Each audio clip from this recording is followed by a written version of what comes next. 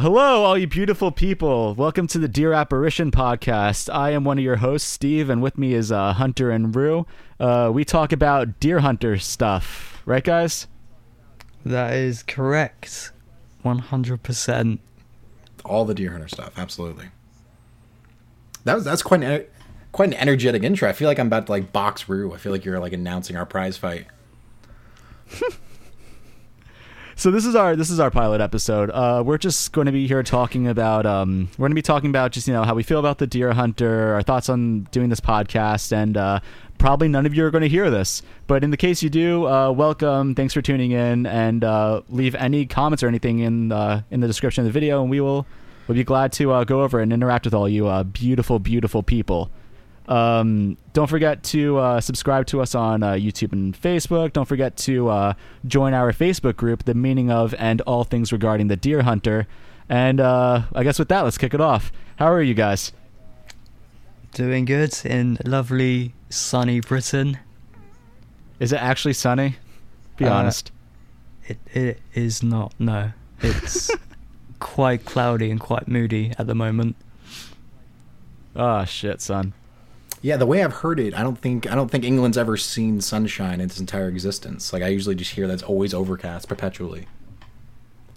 Yeah, it kind of switches between extremes. It's either really, really just horrible, just no sun whatsoever, clouds and rain, or it's just too hot to go outside. There's no in between, really. Jesus Christ. What about you, Hunter? How you going in the luxurious state of Ohio? Oh, it's fantastic. I got all the corn I could ever want. And if you love cows, this is the place for you. So it's going well. Jeez. All right. Well, so Hunter and Rue, what do you guys do for this group? What's your involvement with the deer hunter, and how have they kind of, I guess, affected you? Well, let's start simple. What do you guys do in the group? Hunter? I suppose I'll start there. I just click a button and make a group happen, and then people come and talk about things more interestingly than I ever could. So I usually just sit back and make sure everything runs smoothly, and occasionally make announcements and kind of keep up to date. I'm usually I have spider webs going out, all corners of the internet, just keeping an eye on all things the deer hunter, so that way anytime there's a nibble, I can just drop it in the group, bring it to a central place. That's really the extent of my involvement. I just make sure people stay up to date and don't argue with each other and stuff like that. Don't argue with each other, man. I'm sure they love. Rue, I know your involvement is. They love me. Oh yeah, I've gotten many a good comment about Steve. Definitely. And Rue, what about you? Your meme, fellow mod. The meme himself. The man himself, yes. So I am a mod. I pretty much I do the heavy lifting when all you Americans are asleep. I make sure nothing explodes or goes wrong during those sleeping hours. I just let people in the group, or if they don't answer the questions, I maybe sometimes still let them in the group. But usually if they don't, I don't let them in the group. You gotta vet them. You gotta be worthy of us. Yeah, they've got to impress me. It's like, when the jesters kind of, they have to perform in front of the king. That's basically what it is. That's how we let them in. The king. You're so British, Rue. Oh. It may be because I just watched it, but Rue kind of describing his situation. Rue reminds me the night crew at Chernobyl, and I feel like everything's going to go wrong, when Rue's just sitting there looking after it by himself. He's just sitting in the fucking place on fire. Did you guys see Chernobyl yet? Yeah, I saw it all. I reviewed it, dude. Yeah. That's what I'm picturing. Oh, I didn't catch that episode. Yeah, did you want to plug your other show, or?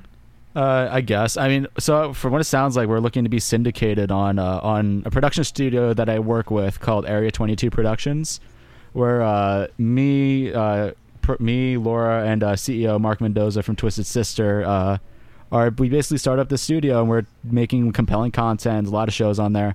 I do a show on there called The Jump Cut with Nigel Fullerton, where we review pop culture. So that's pretty much the extent of it. If you want to geek out with us, then, tune into that. We just did an episode about Stranger Things spoiler talk, and I'm sure a new episode is going to be out by the time anyone potentially hears this. So, yeah. But Happy anyway. days. Anyway. Yeah, with the introductions out of the way, I guess maybe we should talk about how we came upon the band, what it means to you, where you came from, music wise, how you ended up here, and yeah, I guess let's start with Steve. If you want to start us off, you want to start with me? Okay. I grew up weird. So I make metal music in my spare time. I also do like some bluesy stuff, but like growing up, I always had this infatuation with metal. Like one of the first albums I've ever heard in my life was I started off with American Idiot, then I went to City of Evil and Waking the Fallen by Avenged Sevenfold. And from there I just went to a downward spiral. And like for most of my life I listened to pretty much exclusively metal. And then one day I was playing Saints Row the Third and I heard this wacky song and caught a Venom on there. And I'm like, yo, this is insane. This is like, it's ska, but it's like proggy, And I'm like, I'm not unaccustomed to lengthier songs. I listened to like Tool and Between the Buried and Me and stuff.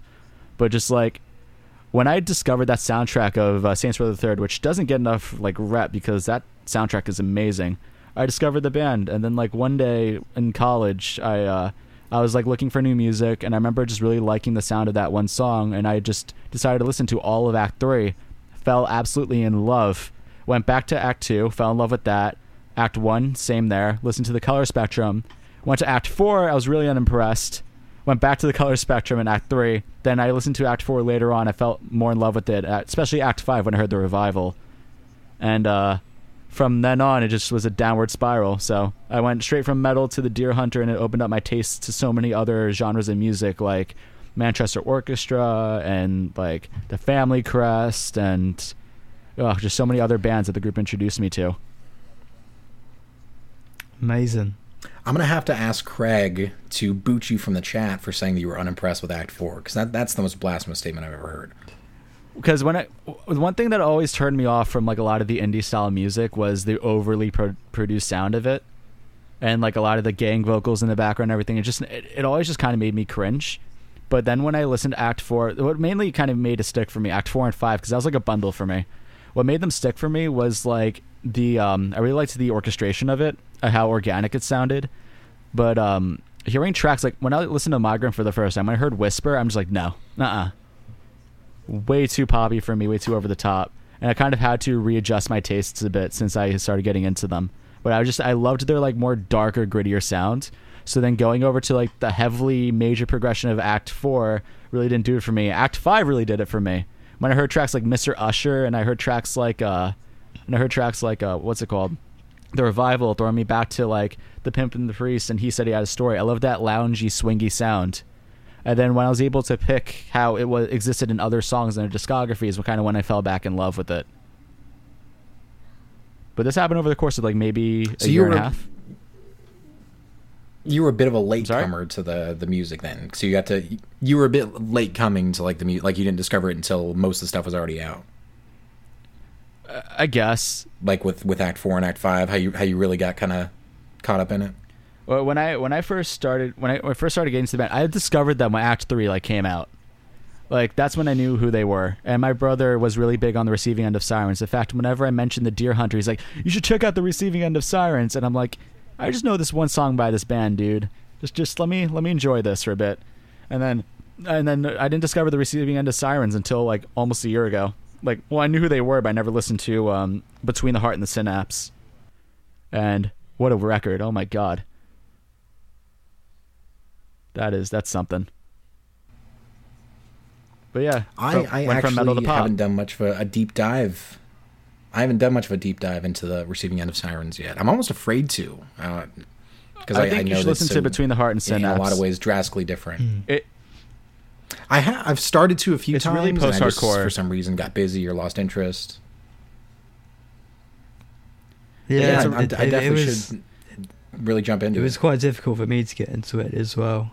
Like when I was listening to the Receiving End of Sirens, it was it just wasn't the same flavour of Casey that I'm kind of used to to getting from him. He has changed a lot since those days. But I guess the reason I was accustomed to it is because I grew up with that stuff. Say that again? The reason I was accustomed with that stuff is because I kind of grew up with that harder sounds. So I think honestly, my theory is that depending whether or not you prefer Act 4 or Act 5 is depending where you discovered the Deer Hunter. Like, you discovered them Acts 1 and 2, you're probably going to prefer 4. You discovered them with Act 3, you're probably going to prefer 5. And I feel like that what you're drawn to with the Deer Hunter is heavily inspired on your musical taste beforehand. Since I started with like heavier genres, you know, with guys screaming in my ear, like Odd Project and stuff like that, I was more accustomed to Act 3 because I like the grit. The Act 3 is a record that could show me you can be really heavy without screaming at all. You know, just the raw emotion.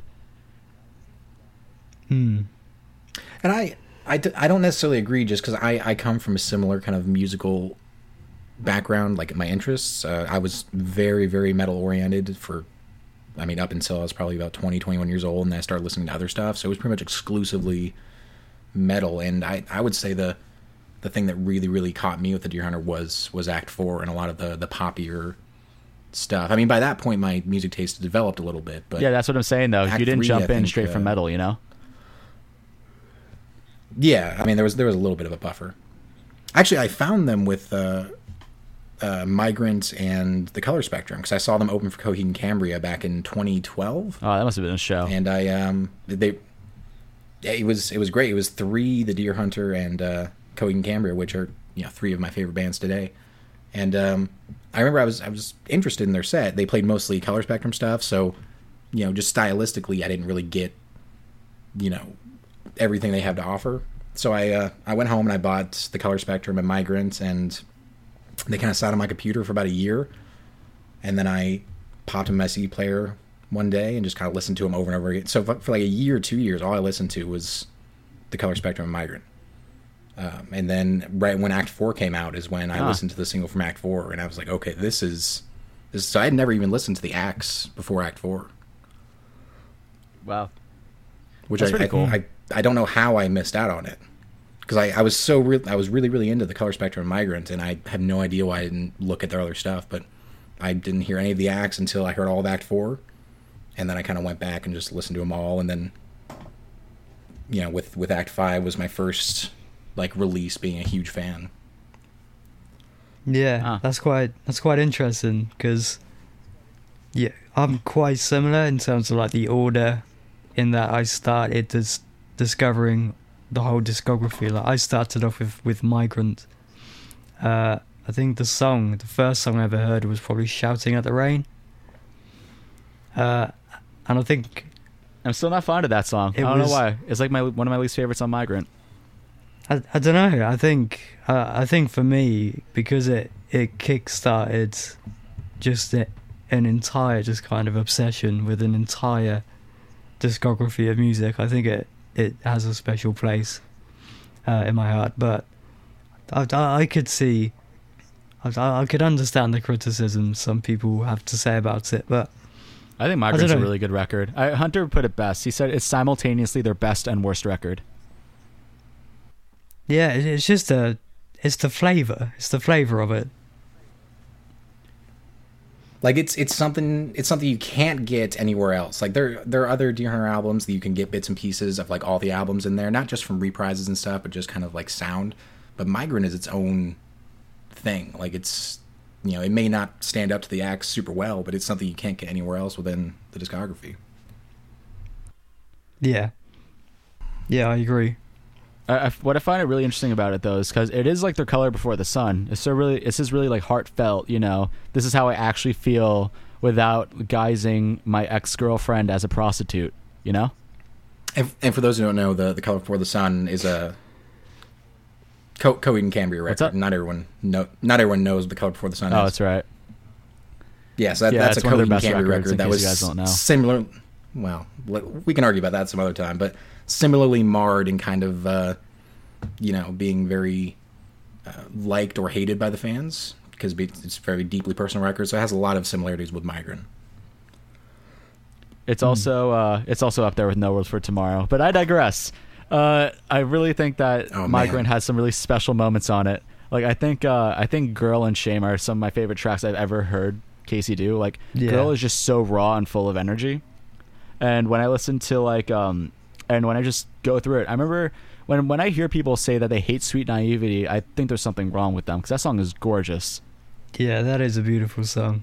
And- There's something just so raw about how unorthodox a lot of the production is. Like the piano, for example, is just squeaky as hell. Kind of Yeah. with the foot pedal constantly like depressing, but I love it. It gives it that rawness and that kind of flavor that just defines Migrant so well, and you see it all over the record. Yeah, that rawness. Yeah, I think that rawness is really what pulls me to like his vocal melodies. I mean, he does a lot of like reaching in the sound. Like just some of his vocal lines in this album are, I would say, go up against the best vocal lines from the Axe. I mean, the vocals and the piano really are the highlights of the whole thing. And that's kind of what breaks me about the Deer Hunter too. Is like I always found it really interesting how Casey puts like his guitars in the background of everything, just kind of holding everything together. But I also really love like what I can't stand about pop is like you have some and this isn't like for all like artists obviously in pop, but a lot of like mainstream radio pop is like you have some phenomenal vocalists who go through like pitch correction and auto tune anyway, just because it needs to be perfect for the fans to hear. You know, like I think there's beauty in being slightly off of a note. You know, because that's the passion and the rawness, and like Casey gets it perfectly with when he records things like Act 4 or things like or Migrant. And with Migrant, I remember him saying that he doesn't use any pitch correction on there. I don't think he uses it at all. I never really hear it, but I always find that really interesting how on there he was so focused on getting that raw, you know, sound to it, and that's kind of what draws me to it. I think I remember as well hearing or reading in an interview or some kind of kind of event where Casey was answering questions. Apparently, with the recording of Migrant, where he was running out of studio time, a lot of the vocal recordings and stems were all quite rushed. He didn't take the time that he normally would when recording vocals. I think that's quite interesting.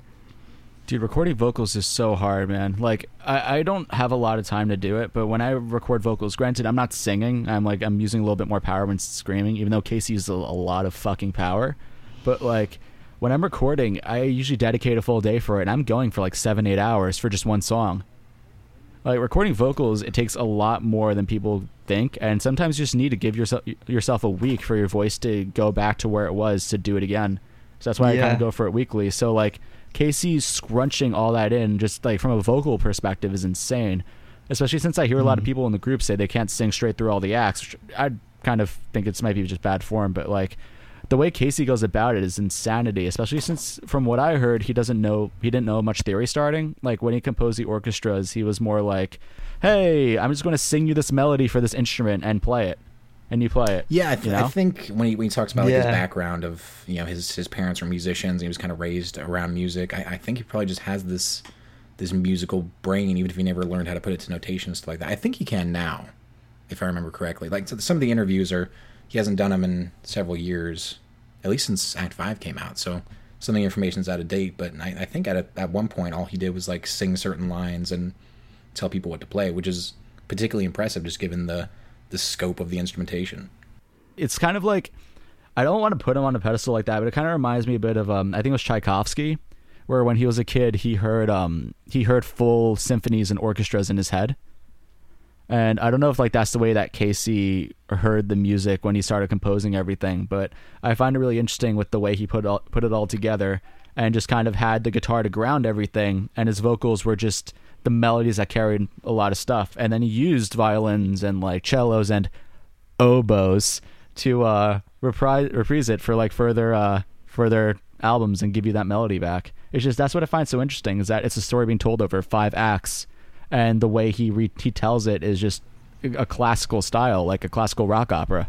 Yeah, I think when he talks about like his background of, you know, his parents were musicians and he was kind of raised around music, I think he probably just has this musical brain, even if he never learned how to put it to notation and stuff like that. I think he can now, if I remember correctly. Like so some of the interviews are he hasn't done them in several years, at least since Act 5 came out. So some of the information's out of date. But I think at one point all he did was like sing certain lines and tell people what to play, which is particularly impressive just given the scope of the instrumentation.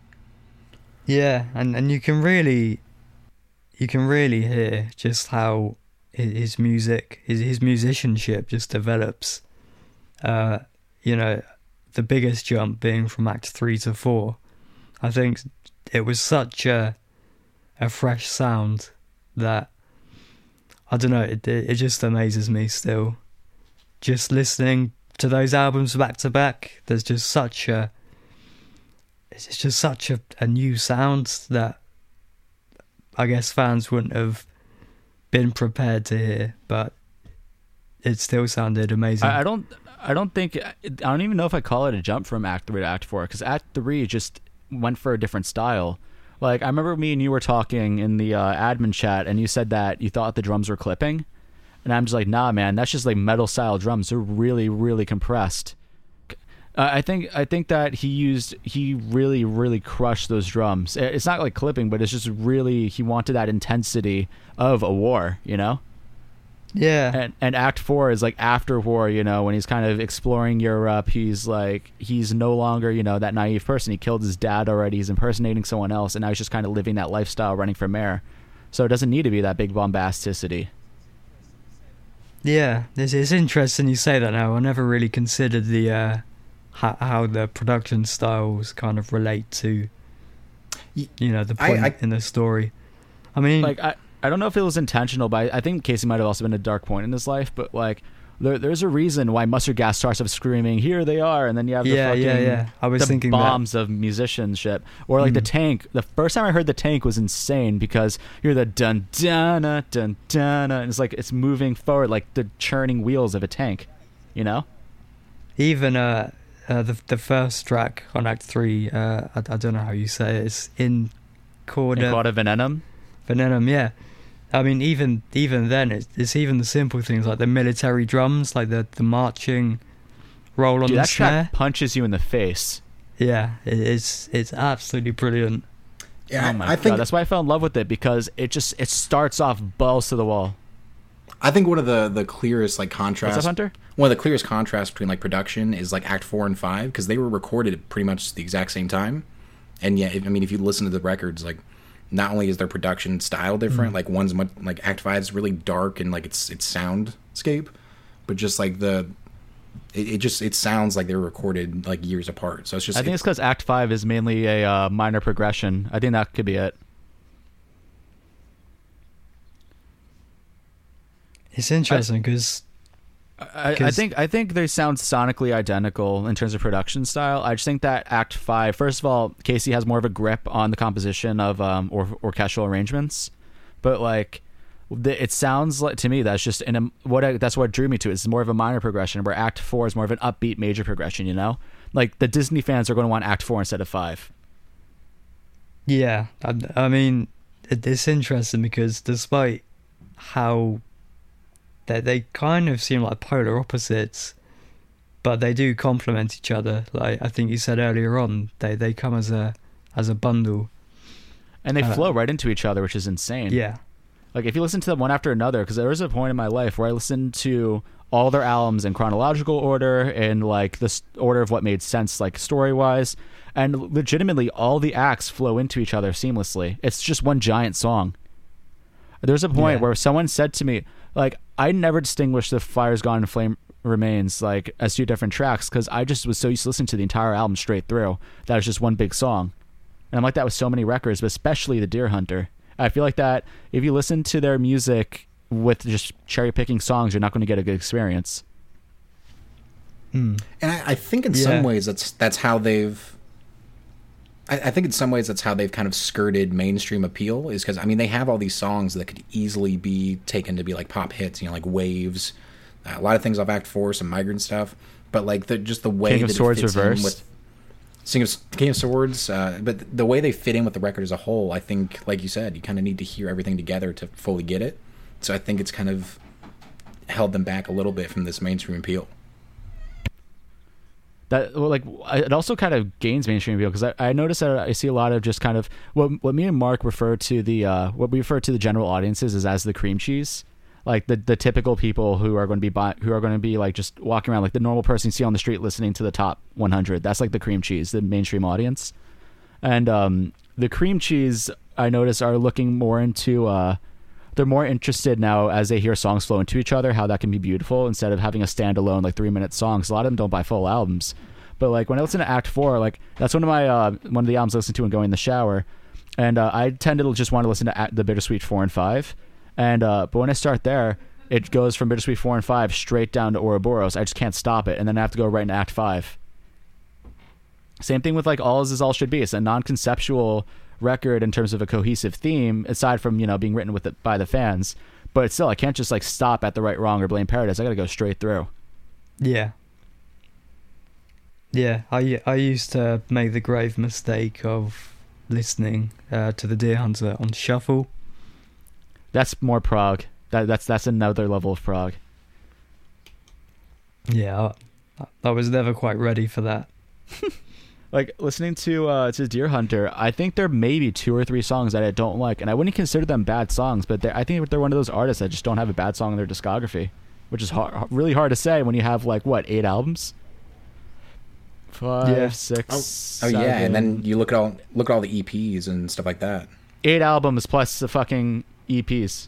Yeah, I mean I have over 200 songs right now that I'm scrolling through on my computer from the Deer Hunter, including their cover of Rapid Calm, which, oh my god, dear lord, have you guys have heard that, right?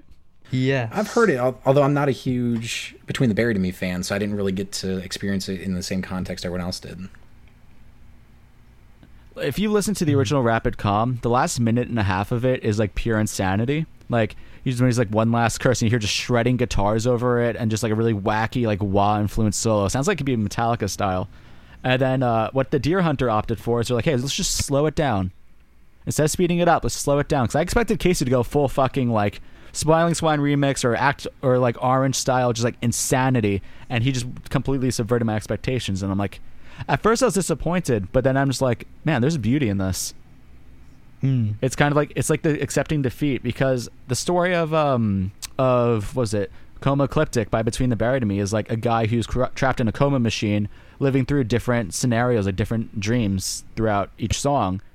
And it's just kind of like, it's kind of a dark album because, spoiler alert, he dies at the end. And I love how Casey just kind of took the somber approach with it, like a new beginning, or a beginning, I'm sorry. Yeah. Yeah, and then fucking Between the Buried and Me's take on the Tank. Kind of makes me want to go and listen to that Between the Buried and Me. I mean, I probably have listened to it before, but kind of knowing there's a story behind it and kind of seeing how Casey interpreted Rapid Calm, I think it'd be interesting to go hear that representation of it. I mean, you have Automata, which is basically the same kind of concept. You have a guy trapped in a dream machine, and his dreams are being projected onto like a big screen, and people are viewing it. And with that album, it's just every song is basically a different dream. So it's kind of a similar concept, but it's not as dark as it ends. It's more along the lines of the guys just accepting, people accepting what's happening instead of trying to like fight the machinery. It's just, this is interesting. That's why I found it so cool when I saw like the Deer Hunter Between the Buried and Me doing the tour together and doing that split EP. Even though like a lot of the fans, they don't have a big crossover, but I'm like part of that crossover. It's just like, you have someone who's a Deer Hunter who's really kind of like focused on composition and more easygoing prog, and then you have like Between the Buried and Me who are just pure insanity, where you got to listen to an album like 3 times to fully understand what's going on. I actually missed when I saw the Deer Hunter play with Between the Buried and Me. I actually missed the Between the Buried and Me's entire set because like the backstage for that venue was like this almost a bunker downstairs, and so I went down there and with Nick and Gavin, and we were just sitting there talking, and I missed everything because it was just completely quiet down there. But I heard they put on a good show. I'd like to see them again, but it was just one of those situations where, they wanted to hang out, so I just went down and hung out with them. Rue, have you what did you guys think of? Have you caught the band live yet, Rue? Say that again. Sorry, Hunter. Have you caught the band live yet? I know they haven't gone to the UK much.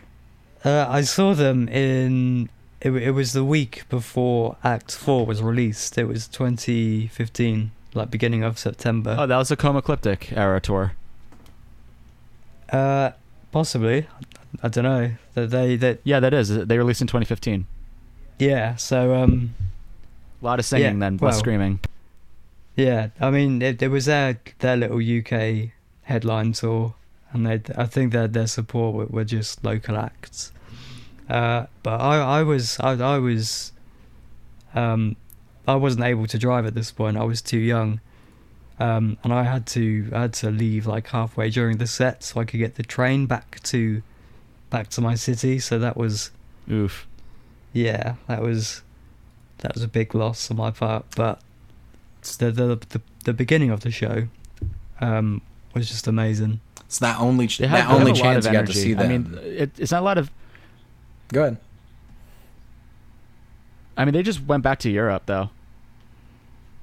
Yeah, Like, But I just think that like the fact that they played an 18-minute track as an encore with an additional 6-minute track is insanity to me. And I just remember like that show is just such a cool show. A lot of the fans didn't get along, but the missed opportunity that I wish they did is they went on stage together and performed each other's covers. That would have been great, and that I feel like was a missing opportunity. Well, I think also those songs worked better. I mean, what do you guys think of? I think those songs worked better in like a studio context. Like I think the way they recorded it probably wasn't very conducive to playing it in a band, because the arrangement would have had to been tweaked and changed. I don't think they had time for it. I think it could have worked. I don't know. I think the fans would have gone crazy when that happened. Like when you hear Between the Buried and Me just whip out the tank, I think people would have stayed for their set too, because a lot of the fans just weren't tolerant to screaming. Like they just did not want to hear any screaming. And then like Between the Buried and Me, who are on this weird line, right? Like they released Automata 2, which is very the Deer Hunter sounding if you listen to like Voice of Trespass, but has screaming in it, and a lot of fans just kind of tune out as soon as that happens. And I feel like that this would have been a really good opportunity for people to kind of appreciate that other side of progressive rock and metal, but they just kind of, I don't think we're open to it. I mean, I could be wrong, but that's just it. That seemed to really bug me, because I remember that's when I became a mod in the group, and just seeing all that hate and everyone just like getting at each other's throats just really got to me. The cultures at a show are different, like between kind of more prog metal fans and more of the laid back metal fans. Like just the way they behave at shows and kind of the way they interact with each other is, I mean, there's kind of a stark contrast there. So I think maybe they kind of saw it as oppositional, because the Between the Buried and Me people were a little bit more hyped and aggressive, whereas Deer Hunter fans are a bit more chill and reserved. So I think. I mean, I was there as both, and like I was enjoying just kind of jumping around to like the Deer Hunter, and then when Between the Buried and Me came on, I hopped right in the pit, and like a lot of people I saw were like that too. But in New York, I guess it's different in New York too. New York is like, it's a predominantly metal music scene. Like you go to almost any bar out here and you'll see a metal band playing. That's kind of how it is, and that's kind of why when someone says check out my band, it means nothing out here, because everyone's either like a solo rap artist, or it's more along the lines of like, hey, listen to my shitty recorded metal band that I did on my phone, So it doesn't have as much it doesn't have as much weight, and like people like for example with you, Hunter, when you went to school, you said that like you were in like a marching band thing, and you judged other like players. Yeah, like, we were like a competitive strictly marching band. Take it. Like when you hear other like performers, you're just well, like, it's kind of ingrained in me, because whenever we would listen to other people playing, we would kind of judge them to see how much better they were than us. So I'm kind of just used to, whenever I hear a trumpet player, just kind of judging them in my mind. Yeah, so like it's kind of like the same out here too. Like if you see a vocalist on stage, you have to do something really above and beyond to impress people. And it's just like it's just such an interesting scene when I go to like anywhere else in the world, when I travel with like work or whatever. I just see like the differing like dynamics, like I think out by you guys it's more like EDM focused, right? Well, Hunter's more indie, I think, but Rue, you have more EDM stuff going on by you. Yeah, I mean that tends to be kind of the scene, especially in kind of like up in Bristol. That is just the scene. It's EDM and lots of kind of, I don't know, it's very I don't want to get make it too political, but it's very left wing. Like, and there's a lot. It's pretty of left wing here too. Yeah, there's lots of politics in the music, and yeah, so it's very kind of all new, and there's a lot of genres kind of crossing over at the moment in Bristol in particular, and it's all very exciting. And I got to give Casey props for that, because like he doesn't bring politics into his music, and that's kind of, when I go to music, I don't really go for political statements unless I'm listening to like Rage Against the Machine. Obviously, that's kind of what they're built upon. But like the Deer Hunter and such, when they don't like go into politics, it lets me have that escape, you know, and that's what I want from music. Well, maybe not necessarily politics, but I mean, there's clearly something resembling like an admonishment with organized religion. I mean, that's a huge. There's undertones, but like, you know, if it's more metaphorical, I'm fine with that, as long as it's not him just kind of going outright and blatant with like a lot of artists do. I guess I wouldn't characterize it as undertones. I think it's pretty overt, not only in like the representation of like the priest being corrupt, but also in you know, some of the songs Hunter has within his own mind, kind of contemplating his beliefs.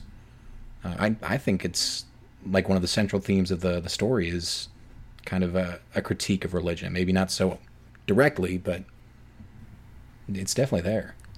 Because like regardless of like if someone goes towards or against my political perspectives, it's just something that like I don't want to hear, you know. If it's in music, it's just I'd rather hear like artistic visions. Like I'm more infatuated with telling stories with my music than I kind of am with like trying to make a political statement. I mean, I think it would be more acceptable if you established yourself as a band that makes political, you know, commentaries. Like Rage Against the Machine. Songs. Yeah, like if that's part of like your image, like as an artist, then I think that's okay. I think the main issue comes from when that's not what you do, and it's kind of like you're hopping on a bandwagon to kind of to get in on that, and it can be tiresome. Ugh. But anyway, fucking back to the Deer Hunter. You guys all fucking, it's really interesting how we all discovered them like in different styles. Like Rue, how'd you first, I don't think you mentioned, but how'd you first like hear a song from them? So I was in a band when I was quite young. I was just jamming with some friends, and it was one of my friends basically who recommended them to me. It was around the time that the Colour Spectrum came out, and initially I didn't give them the time of day really. I don't think I even listened. It was kind of one of those things that were like, oh, you should check this out, and you know, you kind of forget about it and go on about your day. Yeah. But maybe a couple of years later, or I think it was around 2014, just randomly, I was just in a mood for listening to something new. I remembered something about this band that did something about the colour spectrum, where every like song is about a different colour and a sort of different genre, and I thought, you know, that sounds pretty cool. So I just searched in the Colour Spectrum album. Nothing came up because I put a U in the title in the word colour. Yeah. So after spelling it wrong, the Deer Hunter came up. You're damn right you spelled it wrong. Yeah. No, after correcting myself by spelling it wrong. Then spelling it correctly, gotcha. Yeah, that's right. Do you know why it's spelled without a U? Because it's not all about you, Rue. Oof. I'm gonna take the U out of your name. It's gonna be Rebin. Rebin. Oh, your name's gonna be Rebin. Okay. But yeah, so you just listen to it straight through? Well, I didn't listen to the Colour Spectrum. I just wanted to know what the band was called. Oh, gotcha. So then I searched in the Deer Hunter on YouTube, and I think Shouting at the Rain at the time was it was the top suggestion. So, oh, that's pretty cool. I always find it really interesting because like I made a couple of posts like this in the group, and like I always find it super fucking cool hearing all the different directions the fans come from, you know? Like, it's really Yeah. shocking to me how many people found out about the band like me from Saints Row, like a video game. Considering like at the time when I really started delving into Act 3, I was listening to this band called Ice Nine Kills. They just released their album called Every Trick in the Book, where every song was like about a different piece of literature. Like they did one for The Shining, they did one for The Exorcist, for Animals by not George Orwell. Was it George Orwell? No. Who wrote Animal Farm? No, that was Orwell. Was it Orwell? Yeah. Yeah. Then they did one for Animal Farm, and they did one for the Diary of Anne Frank, just all those kinds of stories. So it was like, but it's a really kind of like aggressive sound. And then when I went to Act 3, which also had an aggressive sound, but in a different way, just worked for me. I don't know. It was just something that I kind of was looking for in the moment, and I got it. And like, ever since, I think when I first heard Panic at the Disco's "A Fever You Can't Sweat Out" with that really loungy vaudeville style music, I just kind of became so infatuated with that sound, dude. Yeah. Yeah, I was the same. Like, shortly after hearing Shouting at the Rain,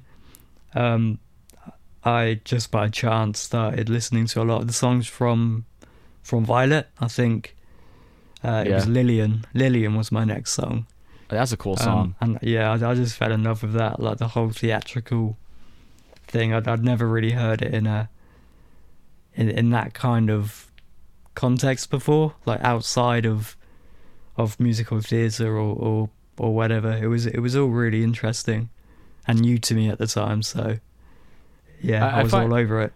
I remember when I first heard Mr. Malum, because that's the opening. I listened to the entire Color Spectrum straight through, and when I first heard Mr. Malum and I heard Casey belting his heart out, it was incredible to me. It actually affected me so much. I changed my my Instagram name at the time to Mr. Malum, because like it's just such a powerful song. And like regardless of to be fair, the Violet is like the most Act 3 sounding of the Colors. Yeah. So like that's kind of why I fell in love with it too. But just like the sound of it, man, just that rawness and that energy is something that like I was kind of missing from the Deer Hunter. And like I hear them bring it back, like when they did like The Right Wrong and Blind Paradise, where those are really kind of aggressive songs. I like the dichotomy that exists in the band. It kind of, Casey was able to do something where he's able to say, hey, you know what, you can listen to all these genres. And while I'm not fond of still like country, for example, I think the way he did Green and Yellow was really interesting. And it was a way that I could palate and enjoy it. Yeah. Yeah, I do agree. It's yeah, I just am amazed every time. I don't listen to the Color Spectrum start to finish that often, but when I do, it's just such a treat. I just love it. All right, let's see. I want to try and get Hunter is currently going on and off the connection, so I'm seeing what's going on with him. He's shooting me some text messages, but yeah, I just like that. I guess that's kind of where it really comes to, is like it's what the band kind of means to you, and like have they opened you up to any other artists since then? Like, have you found any bands through discovery of the Deer Hunter or through the group or anything that really kind of made you just kind of look at, I guess, the genres that they're approaching differently, like whether it be progressive rock or anything? Because I know you listened to Muse before the Deer Hunter, and they're kind of progressive.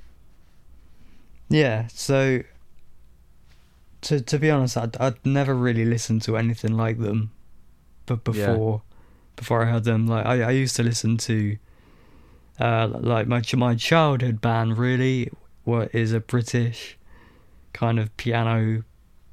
You can't even call them piano rock, to be honest, because they take it more on a pop direction these days. But it was a band called Keane. Oh.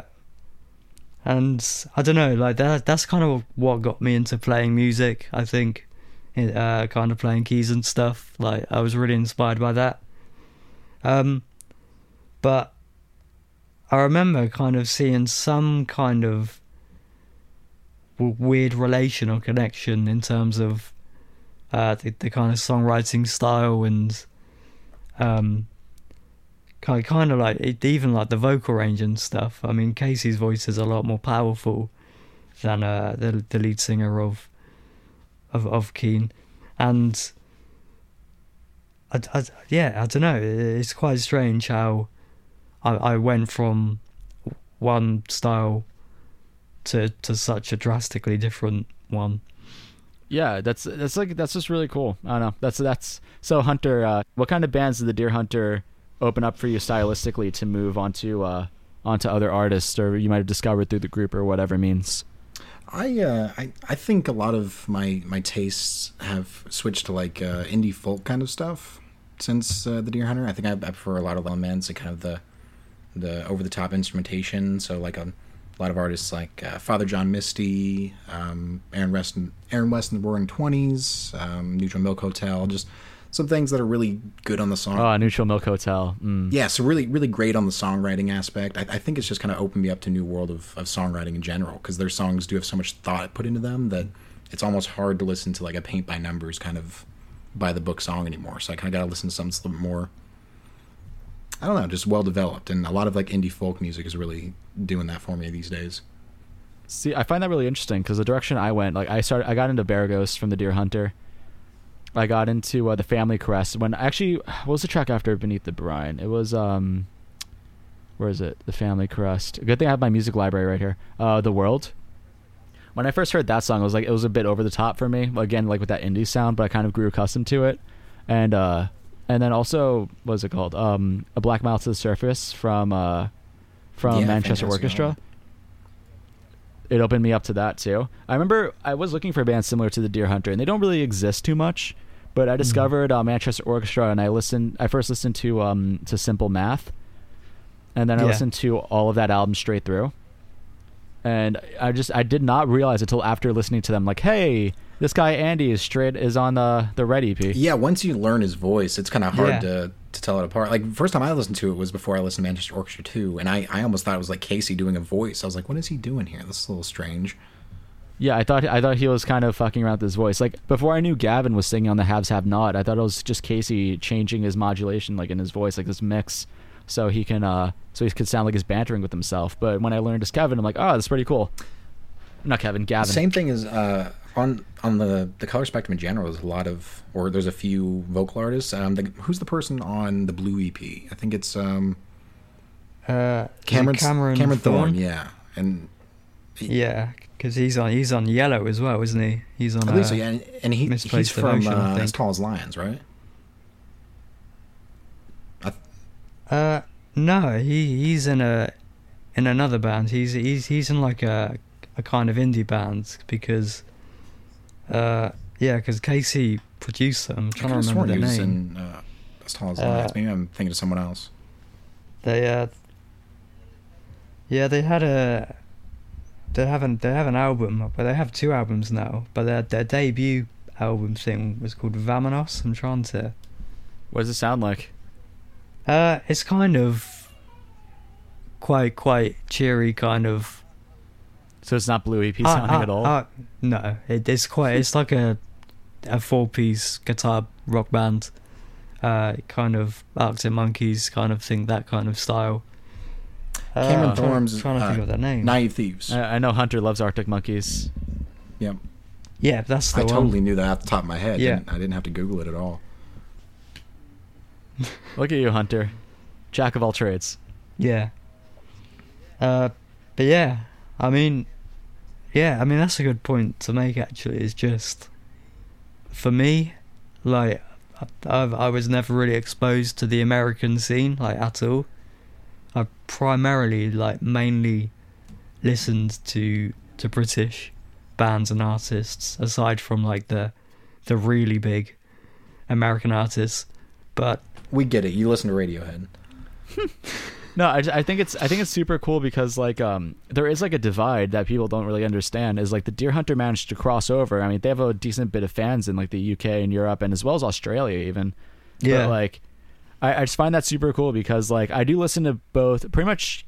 I wouldn't say equal parts. I think I listen to more American bands, but I also listen to bands like Haken or Muse. You know, some of those bigger bands that come from England or just from Europe in general. Yeah. And I always find that super interesting how the sounds are different too. Like Muse takes like British pop and brings it into a more rock and roll style, similar to kind of like Jeff Buckley to an extent. like Yeah. especially with Origin of Symmetry. And I just find it's just super cool because like you get the different inspirations. Like with my band, first thing I noticed, and I'm not trying to plug myself, but like with my guitarist, he's French, and he does a lot of the compositions, and you could hear the different approach to it that's so refreshing opposed to like a lot of American compositions of like metal music. And Yeah. hearing that like that dynamic, that's why I find the Deer Hunter really cool, how they approached overseas to different countries and are able to affect new fan bases and bring people from all over, like musically and all over the world geographically, together into this one style. And it kind of breaks my heart when they have to pay like the fees to get the clothes and stuff like that, with I know the called? UK has a lot of those. Customs. Yeah. Yeah, but even then though, I think it's just like the fact that they have a fan base that willing to even pay that to get the merch or CDs or whatever is just really interesting to me. Especially since like Casey's kind of doing this all like out of his house. Yeah, at the risk of sounding too much like a Rick and Morty fan here, like when you look at like the psychology of different cultures and like how they not only approach different concepts but things like music, which are a bit more abstract. I mean, there's you can really see like if you look culturally and geographically at different type of music that comes out, like the different types of melody approaches that come out of it and harmonization and stuff like that. And I think I don't know what influences he's had early on in his musical life. I'd love to ask him, but he has a very robust. Yeah, I know he has like a lot of British kind of prog pop influences. Like who is that? Cardiacs. Which Cardiacs are just like insane kind of British prog pop. I mean, they're just. I mean, that's what the Deer Hunter are. They used to be prog rock, but now I consider them prog pop, there's nothing wrong with that. It's like, it's really refreshing also in America when you have like artists that bring that different stylistic approach to things, because it's not conventional for what we usually listen to. Like we listen to like two and a half minute songs usually on the radio, and hearing like overseas where they're used to building up more tension and have more room to express themselves. It kind of having that dynamic just makes it super interesting for me, an American listener. I don't know if you hear like American styles in their music as much as I hear British styles in theirs as well. Yeah. Do you notice like the compositional differences? It's strange. Like I hear it more in the production itself, in terms of. It's difficult. Like it's kind of like an accent, but in a more musical kind of in a more musical way. It's like you can tell that it's probably not a local thing, and you can tell that it's probably not from where you are. Just it's weird. You can't quite put your finger on it, but that there is something quite different, and I can kind of tell. I mean, maybe it's just listening to the accents of singers, but that's not always the case. A lot of British vocalists don't have an accent like from the UK when they sing, like Matt Bellamy. Yeah, that's what I mean. So I don't even think it's that. I just think there's just something about either the production or the arrangement or just I think it's the arrangement, because like with Haken, with their newest album Vector, it was produced by Adonali Getgood of Periphery, and Periphery is an American progressive metal band. Yeah. And the production of that is incredible production, but it like has more of what I'm used to. Like America, I don't know if it's like that in the UK too. I don't know if you listen to any British metal artists or hard rock, but like in America, it's like about that really meaty bass guitar, really meaty like kick drum, and like just drums in general, with the guitars having an aggressive tone to it. And but the composition still doesn't feel native to me, you know? But yeah, I mean, what do you think, Hunter? Do you hear kind of that foreign influence?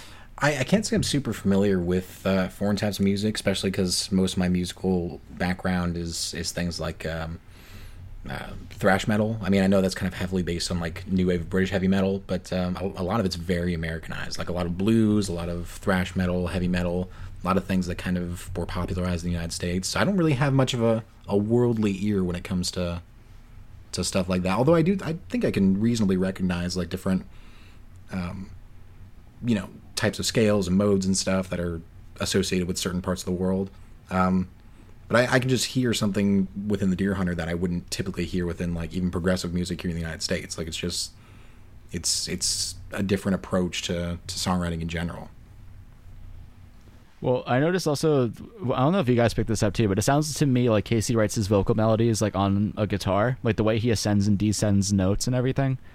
I find it's very similar to as if you would like focus your attention on playing a guitar.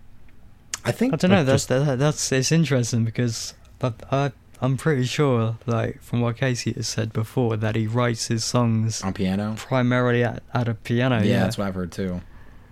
Like when I hear The Most Cursed of Hands, it kind of sounds to me like it sounds to me like he kind of the way he does his vocal melodies. Like there's some parts where it just sounds like a hammer on a guitar, and like same thing with the right wrong. Like the right wrong makes a lot of sense like on a guitar neck, but like I watched Rue playing on the piano the other day, and it seems a little like out there. Yeah, it's an awkward one to play. Yeah, but on a guitar neck, it's very percussive too. That song. Yeah, on a guitar neck, the notes are pretty close together. They're pretty easy to hit. So I'm thinking that's another song they kind of wrote. So maybe it just depends on the song. He just sometimes writes them on piano if it's a bit more melodic. Sometimes he writes them on guitar if it's a bit more like driven. Oh, maybe. But guys, could you believe that we're nearing the end of this? It's flown by. Yeah, we were. So we have about 5 minutes left. So I guess it's time for wrap up. Yeah, episode 0. Episode 0. So I guess let's start off with this. Hunter, where can they find you? Where can they find the group? Anything you want to share? Anything you want to plug? All that stuff. Any news you want to announce? I imagine most people listening to this are probably familiar with the group in general, but it's the meaning of and all things regarding the Deer Hunter on Facebook. I'm just a guy that pops up everywhere, sometimes needlessly so. I just insert myself all over the place. So just follow me places. Follow me in the street. I don't care. Just follow me. Where can they find you on social media if they want to reach out to you? My name is Hunter Workman on pretty much everything, or Megadroogie is my screen names on Reddit, Discord. Want to spell it out? Pretty much anywhere. It's Megadroogie, Megadroogie. So I'm sure people familiar with the other Deer Hunter forums, like the subreddit, would be familiar with me too, because I'm always popping in over there too. Yeah, I mean that's where I first. I think I discovered them before the group. I don't remember. I think it was like alongside each other. And but what about you, Rue? Anything you want to announce coming up? Anything you want to plug? Nothing to plug, nothing to announce. But yeah, you can find me on Facebook. I'm Rue Nottage, REUNOTTAGE. Chat to me in the group. I'll reply to messages and have a chat with people. Always up for that. But yeah. And make sure you check out Rue on YouTube as well. He did the full reprises, which I think is rather popular even outside the context of the group. So I think a lot of people probably recognize you from that. Yeah, that was a long night when I made that one. Man, that was a long video too. It was like an hour long, right? Yeah, like 43 minutes, I think. Yeah, so if anyone's familiar with that, what's the name of the video? Plug that. Plug that shit. It is. I think it's like the first result if you had to search up the Deer Hunter reprises on YouTube. Let's have a look. Okay. I think it's reprises, isn't it? It's reprisals. It's pronounced reprise. Yeah, I learned that from Star Trek. Yeah. Reprise. I learned that from The Attack. I always pronounced it reprise because it seemed more organic, but it's not that at all, and I felt dumb for doing that. Yeah, but well, now I do. We'll edit this part out. Yeah, I was watching post-production.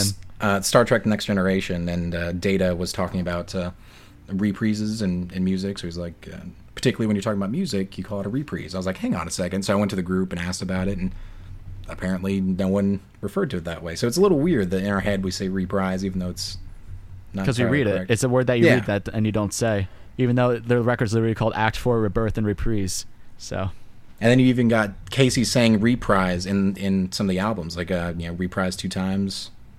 Yeah. I don't know. Maybe it could just be like an apples or oranges thing. Yeah, I guess it depends on what he's referring to in that song. He could be talking about just a reprise of events rather than musical sequences. I mean, I always refer to them as musical motifs. But yeah. Anyway, you guys can find me on Facebook at Steve May, like the month. I spell my name with the V because I like myself. And you can find me on Instagram and Twitter at Drakontas _DRAKONTAS _. And if you want to go to the rest of Area 22, see other shows we have 22 Now with Mark Mendoza, where he does interviews with some pretty big guests like other members of Twisted Sister or other people influential in the industry. We have Tales from the Bottom of the Ocean, which is a satirical take on philosophy starring Austin Andrews and Mike Kempf. And then you can also find my show, The Jump Cut, where we review pop culture with Nigel Fullerton and myself. But yeah, if there's anything you guys want to hear us talk about or you want an upcoming episode about, just let us know. Send us messages. We're always there. We're always there in the group. We're pretty aware of everything going on. And yeah, just let us know. We'll be glad to cover anything. And if anyone ends up hearing all this, we do have some interviews lined up coming for the first few episodes with Nicholas Crescenzo, Case Crescenzo's brother. He was on a few of the ACT albums, and I believe the cover. Yeah, everything but Act 2. And then we have Gavin Castleton lined up. He was on Act 5 primarily, and All As Dolls Should Be, but I think he did some work on Act 4 as well.